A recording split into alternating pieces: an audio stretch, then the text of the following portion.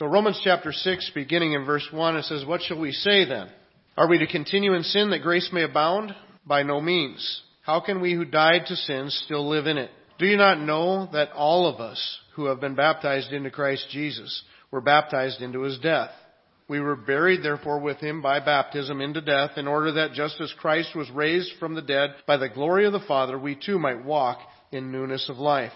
For if we have been united with him in a death like his, we shall certainly be united with him in a resurrection like his. We know that our old self was crucified with him in order that the body of sin might be brought to nothing, so that we would no longer be enslaved to sin. For one who has died has been set free from sin. Now if we have died with Christ, we believe that we will also live with him. We know that Christ, being raised from the dead, will never die again. Death no longer has dominion over him. For the death he died to sin once for all, but the life he lives to God. So you also must consider yourselves dead to sin and alive to God in Christ Jesus. Let not sin therefore reign in your mortal body to make you obey its passions. Do not present your members to sin as instruments for unrighteousness, but present yourselves to God as those who have been brought from death to life, and your members to God as instruments for righteousness. For sin will have no dominion over you, since you are not under law, but under grace. What then? Are we to sin because we are not under law, but under grace? By no means. Do you not know that if you present yourselves to anyone as obedient slaves, you are slaves of the one whom you obey, either of sin, which leads to death, or of obedience, which leads to righteousness? But thanks be to God that you who were once slaves of sin have become obedient from the heart to the standard of teaching to which you were committed. And having been set free from sin, have become slaves of righteousness. I am speaking in human terms because of your natural limitations. For just as you once presented your members as slaves to impurity and to lawlessness, leading to more lawlessness, so now present your members as slaves to righteousness, leading to sanctification. For when you were slaves of sin, you were free in regard to righteousness. But what fruit were you getting at that time from the things of which you are now ashamed? For the end of those things is death. But now that you have been set free from sin and have become slaves to God, the fruit you get leads to sanctification, and its end, eternal life. For the wages of sin is death, but the free gift of God is eternal life in Christ Jesus our Lord. And the issue that he's dealing with at hand is the issue of grace. Sometimes people can err on either side of this issue. On the one hand, people can err on the side of not recognizing the grace of God, or that salvation comes completely through the grace of God, and so we try to work at it, we try to earn it, we try to achieve it. I know that's kind of the mindset that I grew up thinking. I thought that if I made it to heaven, it would be because I was a good enough person. That it would be because I believed in God and I lived a decent life. And so I was measuring my life by at least somewhat of a concept of a law or rules and regulations. But you know what the problem with that is? That if we're going to measure ourselves that way, we don't get to come up with our own list of rules to measure ourselves by. We got to go by God's standard. And none of us make it. Even if I just take the top 10, the 10 Commandments, we don't make it. And I'm talking to, I don't care if you're the oldest person in here or the youngest person in here, you've already blown it. If you hold the 10 Commandments up to your life, and I do this with the young people occasionally in our release time ministries and stuff, the kids that are in first grade, the first year that they're in our release time, I hold up the 10 Commandments, and they aren't even able to break some of them yet, but the ones that they can, they have. Those kids have already disobeyed their parents. They've already, most of them use the name of the Lord in vain. They've lied. They've already broken them. You see, that's the problem, is that none of us can achieve it by the law. And that's what he's been telling them. What he's been telling them in the earlier chapters of the book of Romans is that actually the strength of sin is the law. Because the law comes along and points out our sin and shows us to be under condemnation. And so if we try to measure ourselves by the law, if we try to achieve heaven or achieve eternal life on our own abilities, we fall short. We don't make it. And the wages of our sin is death. On the other side of that is a misunderstanding of what grace is all about. He's been spending chapters 4, 5, he's been talking about grace and how salvation is through grace. And he's used some examples. He's used the example of Abraham. He says, look, if the giving of the law, if it was keeping the law that made us right with God, then the Bible wouldn't have said about Abraham that Abraham believed God, which Abraham was before God even gave the law. It says Abraham believed God and it was credited to him as righteousness. So he says, you see, Abraham, even though he was a good man by our human standards, was not really a good man by God's standard. He wasn't perfect either. And so he can't measure up to God in his flesh. But you know what? He believed God and God credited that to him as righteousness. So we see the grace of God giving as a gift righteousness to Abraham because of his faith. And then he uses the example of David too. And he said David talks about a man whom is counted righteous, whose sins are forgiven apart from works, separate from works, but only through his faith. And so he spends this time telling him, look, you cannot earn it. You can't achieve eternal life. You cannot be justified before God on your own efforts. You don't measure up. And so you're going to fall short. You're going to be condemned. Except for this, grace. He says by grace, God gives righteousness to us. He gives eternal life to us as a gift. What does grace mean? It means we don't earn it. I got eternal life not because I earned it, not because I was good enough, but God in His grace gave me eternal life. And the vehicle that it comes through is faith. And that's grace. But you know, I've been in conversations with people before where I'm trying to explain this to them and tell them, look, until you get to the point, just like Romans 4 tells us, until you get to the point where you stop trying to earn it, you never receive it. It's kind of like, I often think of a Christmas gift. It can sit under the tree forever and never really be yours until you go open it. But you know what? As long as I was trying to earn my relationship with God, I never recognized it as a gift and actually received it. And that's what it takes. And so the grace of God was sitting there in a gift for me, but I was not availing myself of it. And so I was continuing in my lost and dead state. Well, I remember talking to somebody about this and trying to explain that to them. And they had a real trouble with it. And you know what the trouble was? They said, that can't be it. And I said, why? Why can't it be it? I said, I can see where it can't be the law, because then nobody makes it. So I can see why we shouldn't go by the law. But I said, why can't it be it? And there's been different times when I'm in conversation with different people, and they all have the same argument. They say, if that's true, then you can believe in Jesus and go live however you want. To a point, they're right. You can believe in Jesus and go live however you want. But you know what? If you believe in Jesus, you're going to want to live the right way. There's that whole concept of faith. Faith isn't something which you academically or just head knowledge understand to be true. It is something that you're trusting in, something that you're committed to. It's believing, really believing it. And what do you do when you really believe something to be the case? You act on it. You follow through. You live up to it. You know what? It shouldn't strike us as odd when somebody has that question, because they had that question all the way back in the day that this book was written. In fact, the Apostle Paul was anticipating that question when he wrote this book. In verse 1 and then up in verse 15, he has the same statement or same question. What shall we say then? Are we to continue in sin that grace may abound? When we got to the end of chapter 5, one of the very last things that Paul said was that where sin abounded, grace superabounded. Grace abounded all the more. So no matter what sin a person has dealt with or struggled with in their life, the grace of God can overcome that sin in your life. The grace of God can forgive that and to cleanse you from that sin. And that's why he says, now some of you are going to say, well, if that's the case, wherever we have sin, we have grace. If there's more sin, there's more grace. More sin, more grace. Then why not just keep on living in sin? Because the grace of God overcomes it anyway. In fact, we'll get to see more grace because it takes more grace to overcome more sin. It comes down to fundamentally this. Does grace leave you in your sin? You see what I'm saying? We all know that the grace of God brings forgiveness of sins. But the confusion comes with this idea of what is grace. Does the grace of God forgive you of your sins and then leave you in them?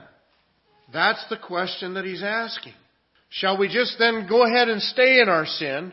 We know that Jesus is the Son of God. We believe He died on the cross. He rose again from the dead for me. Now, I'll just go ahead and continue about my life the way that I've been going. I'll just continue to live in my sin. Is that really the grace of God? And the answer that he gives for that is an emphatic, in the Greek language, it's an emphatic no. He's like shouting here, absolutely not. And then when we get to verse 15, about halfway through the chapter, he does the same thing. What then? Are we to sin Because we're not under the law, but under grace? By no means. Absolutely not. And as we look through this passage, he's going to highlight for us two different reasons why grace does not leave you in your sin. The grace of God not only gives you salvation from the penalty of sin, which is death, He gives us salvation from the power of sin in our life. And that's more of a process. We get some of it instantly, right off the bat. But then we grow as we walk closer to God. We grow in that. The first reason that we see that grace does not leave us stuck in our sin is because grace unites us with Jesus Christ. And that this passage focuses on that repeatedly in the first 11 verses. Notice in verse 3, do you not know that all of us who have been baptized, and that's where baptism comes in. What he's doing is using baptism as an illustration. If you're to make it simple, he's saying, look, shall you continue in sin so that grace may abound? No. The answer, your baptism. Your baptism communicates your union with Jesus Christ and your separation from sin. Notice in verse 3 there it says, do you not know that all of us who have been baptized into Christ Jesus were baptized into His death? We were buried therefore with Him by baptism into death. If we skip down to verse 5, it says, for we have been united with Him in a death like His. We shall certainly be united with Him in a resurrection like His. Verse 6, we know that our old self was crucified with Him in order that the body of sin might be brought to nothing. Skip down to verse 8. Now if we have died with Christ, we believe that we will also live with Him. You see, over and over it keeps using that statement, with Him, in Him. We've died with Him. We were resurrected with Him. In fact, in a couple of places it just says it. We are united with Him in His death. We're united with Him in His resurrection. You see, when we put our faith in Jesus Christ, it's a relationship. We're united with Him. Why are we not left in our sin? Because we're now in Christ. We're with Christ. We're united in Him. It's this committed relationship that we're a part of. You know, over 34 years ago, I stood in a church and stood up front while I watched a very beautiful young woman walk up to me. And I couldn't wait to say my vows. Not because I was itching to be up in front of people doing that, but because I knew at the end of those vows, she was mine. And you know what part of my vows were? Part of my vows was, and separating myself from all others, I would be committed only unto her.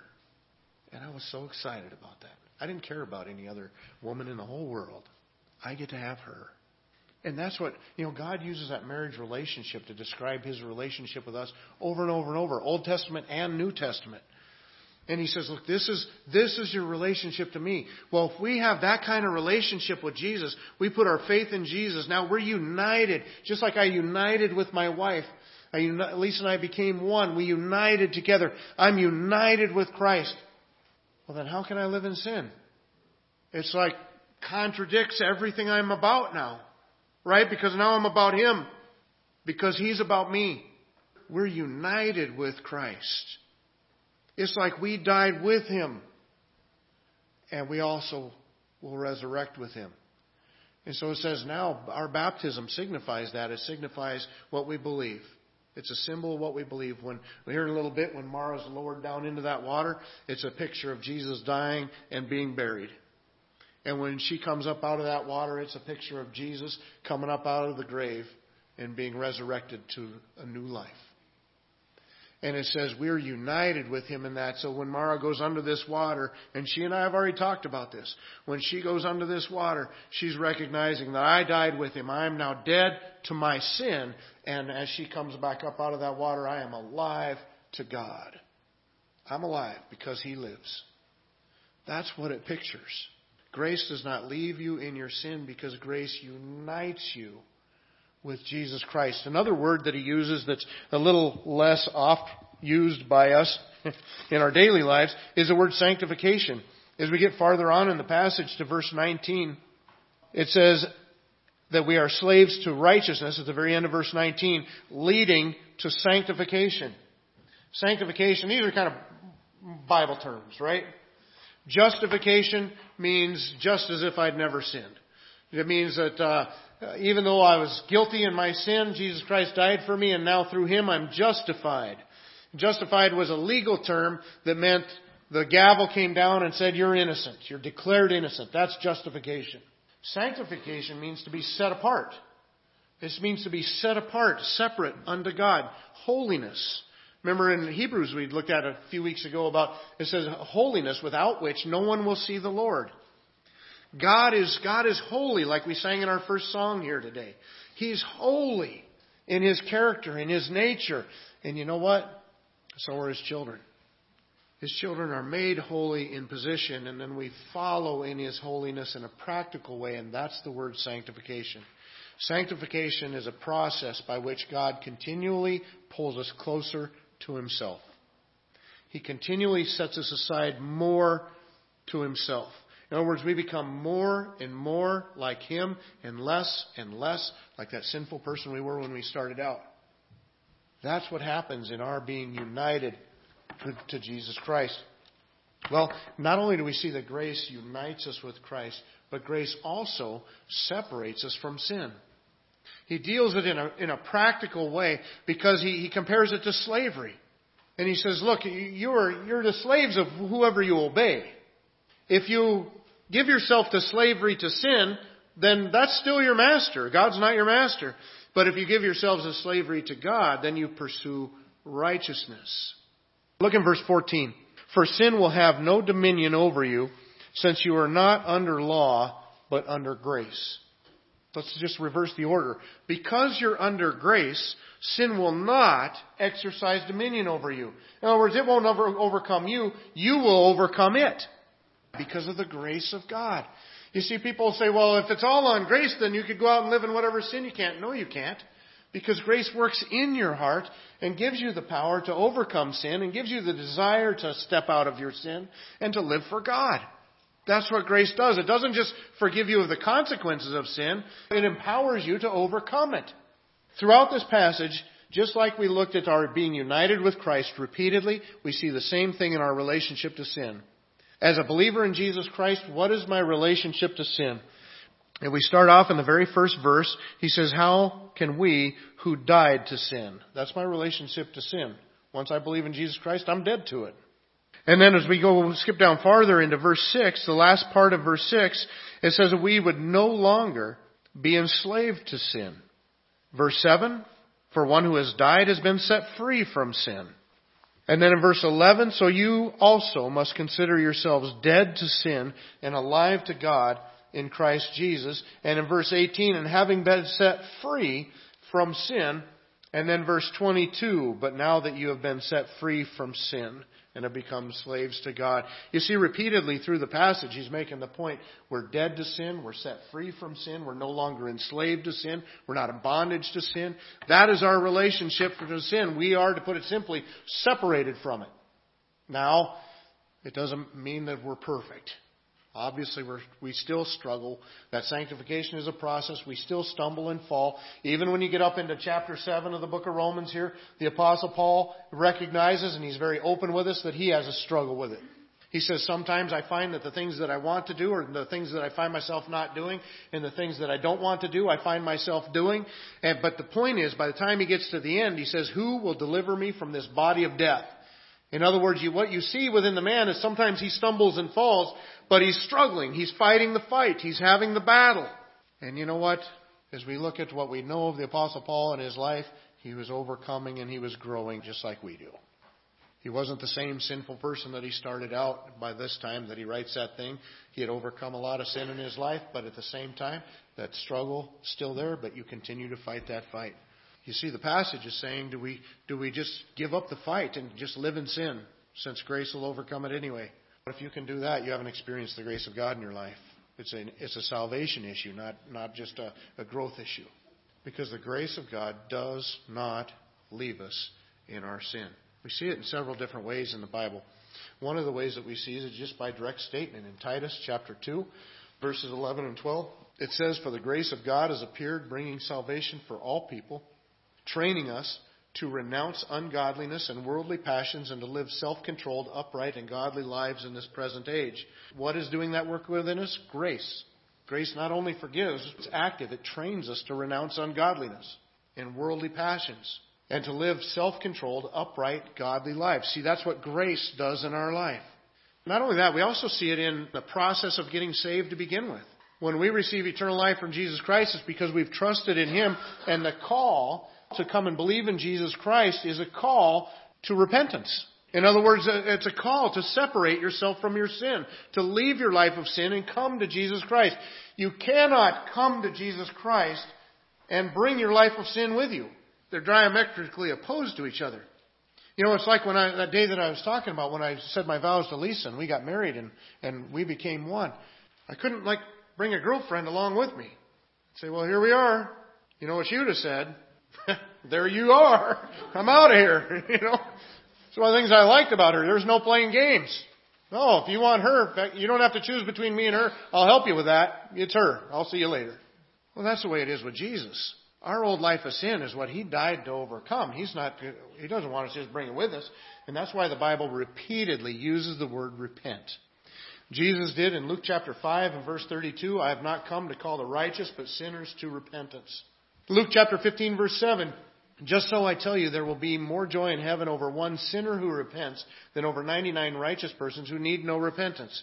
He describes the people that are coming to Christ as people who are repenting. That's what they're doing when they're coming to Christ.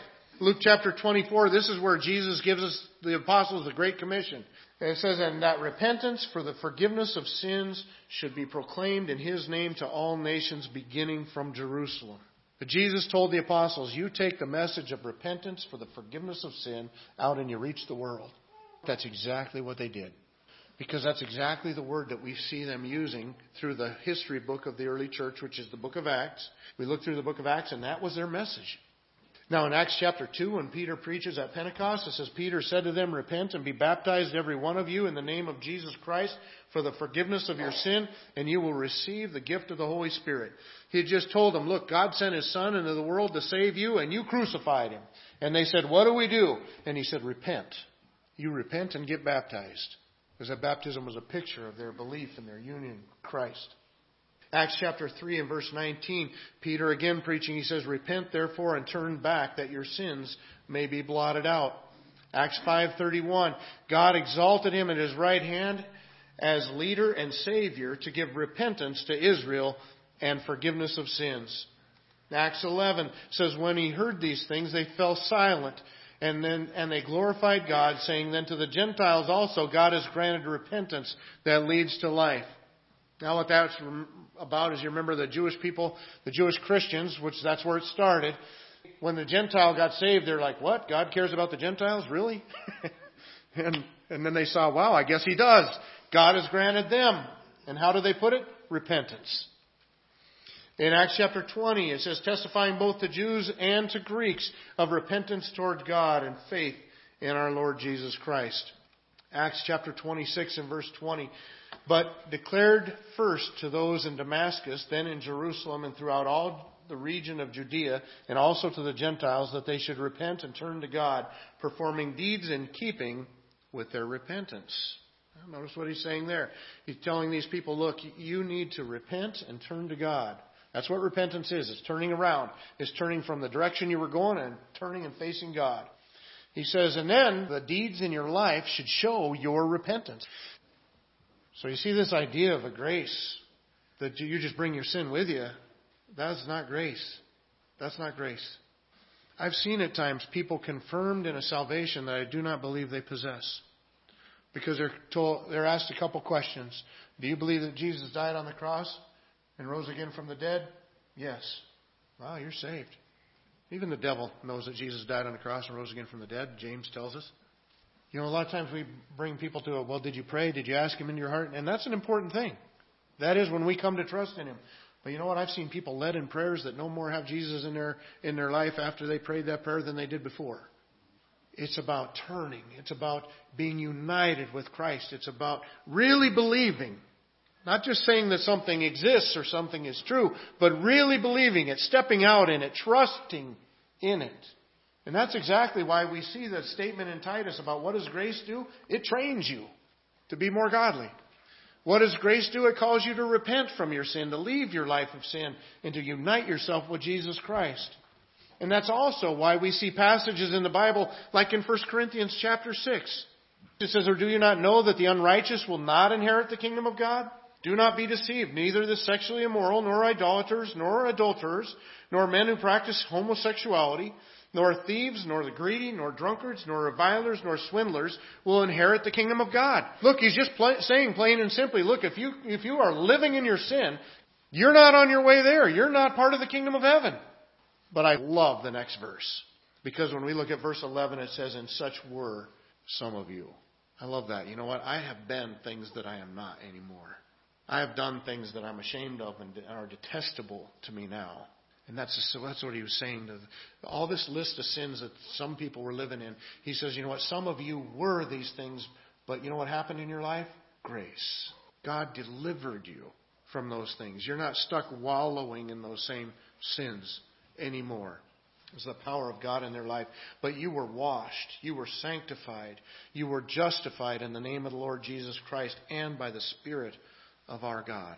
That's why when Paul would write to Timothy in 1 Timothy chapter 1, he says, now we know that the law is good if one uses it lawfully, understanding this, that the law is not laid down for the just, but for the lawless and the disobedient. The point he's making is very simple. If everybody was just and righteous, you wouldn't need laws. We have laws because people aren't just and righteous. He says, for the ungodly and for sinners, for the unholy and the profane, for those who strike their fathers and mothers, for murderers, for the sexually immoral, for men who practice homosexuality, enslavers, liars, perjurers, and whatever else is contrary to sound doctrine, in accordance with the gospel of the glory of the blessed God with which I have been entrusted. Jude does the same thing. He says, beloved, although I was very eager to write to you about our common salvation, he says, I found it necessary to write appealing to you to contend for the faith that was once for all delivered to the saints. So he says, I wanted to write to you about our salvation, but I ended up having to come and contend or defend the faith. And why did he have to come and defend the faith? Notice what it says. For certain people have crept in unnoticed, who long ago were designated for this condemnation, ungodly people who perverted the grace of God into sensuality and deny our only Master and Lord Jesus Christ. They were doing what Romans 6 said, we do not do this. They were taking the grace of God and saying, look, because of the grace of God, we can accept that sin. We can tolerate that sin. We can condone that kind of behavior. He says that's not grace. Grace does not condone sin. It does not tolerate sin. Grace overcomes sin. And so if we have a biblical understanding of what grace is in our life, we won't have that question that they had in Romans 6:1. We'll understand that being saved by grace, which we are saved all of grace, we're not saved one iota because we earned it. We're saved because we get it as a free gift from God, our loving Father, who gives it to us because of His own benevolence. But if we think that just means that we can just go on living in sin and bring our sin with us, we are deadly wrong about what grace is. Grace doesn't leave you stuck in that slop. It delivers you out of it. If our actions don't back up what we say we believe, well, then I'm afraid that our actions speak louder than our words. Because this grace is an awesome thing. It not only delivers us from the penalty of sin in our life, it delivers from the power from sin in our life as we are sanctified, brought closer to God.